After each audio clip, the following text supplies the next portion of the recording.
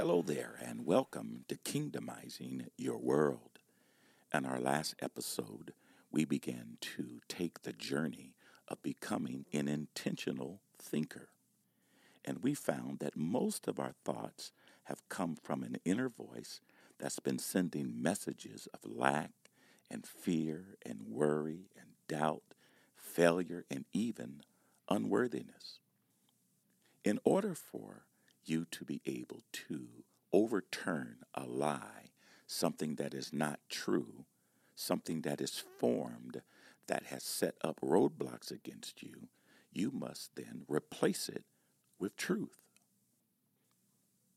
And I don't know about you, I am ready to take this journey and to get it started and learning how to overturn these out of control thoughts that are racing over and over again in my mind, and learn how to detach myself from the things that have attached itself to me that has kept me from experiencing the joy, the peace, and most of all, the things that I was searching for outside, that they were already on the inside.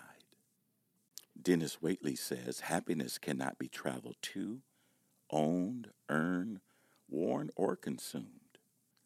He goes on to say that happiness is the spiritual experience, living every moment with love and grace and gratitude. I want to ask you this question. What are you waiting on? Why do you feel that you have to wait for good things to happen in your life? Why can't you pursue them right now?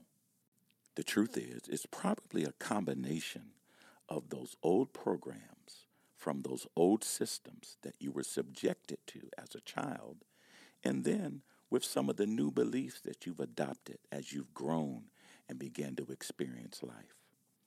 Maybe you've tried some things and either you failed or gave up or reached that place called overwhelm. Or maybe it's fear. Can I stop and say something right here? There is no such thing as failure, only giving up too soon. Can I say that again? There is no such thing as failure. It's just giving up too soon. Sometimes it's an indication of just how bad you wanted or didn't want what you were pursuing. But whatever it is that's standing in your way, that's saying you can't, it's just a lie, because you are capable of accomplishing exactly what you're looking at. Stephen Covey says there are three constants in life: change, choice, and principles. It's time for you and I to adopt this concept that is so simple. It should be obvious, but yet most of us spend our lives completely ignoring it. We go through our lives living and reacting without thought. We bounce around without ever considering that we have a choice. I believe it's time to take the mystery out of all of this and get down to the real truth of the matter. The real truth is that you are where you are because you've put yourself there. Remember, I challenged you earlier not just to listen to what's being said, but to think about what's being said. So if you and I are experiencing lack in any part of our life, it's because of what we've created, what we've allowed. We have the ability to choose. God gave every human being the ability to choose. It's easy to accept the narrative that we can do nothing about the way things are happening in our life. And when we begin to do this, we accept that we don't have the power to change. And by accepting this lie, we give away, we surrender, we forfeit our ability to fulfill our destiny and the lives that we were born to live.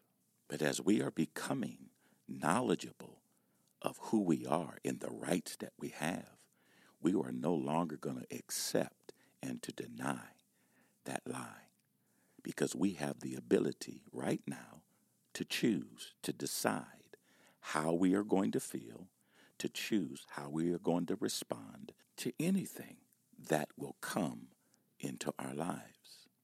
It doesn't mean that we could change how it comes, but we certainly have the power of choice to decide how we are going to respond to it.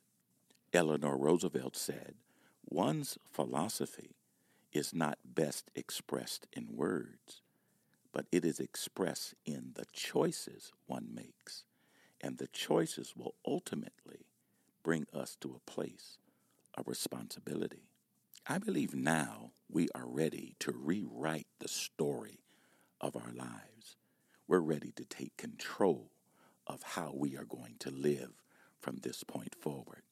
We're going to begin to plant seeds in order to reap the harvest. Scripture says, "As a man thinketh in his heart, so is he." So we're going to begin today taking control and making positive choices and change in our lives, owning the idea that wherever I am now, it is because of my choice. So then I choose to be happy. I choose to be healed. I choose to be whole.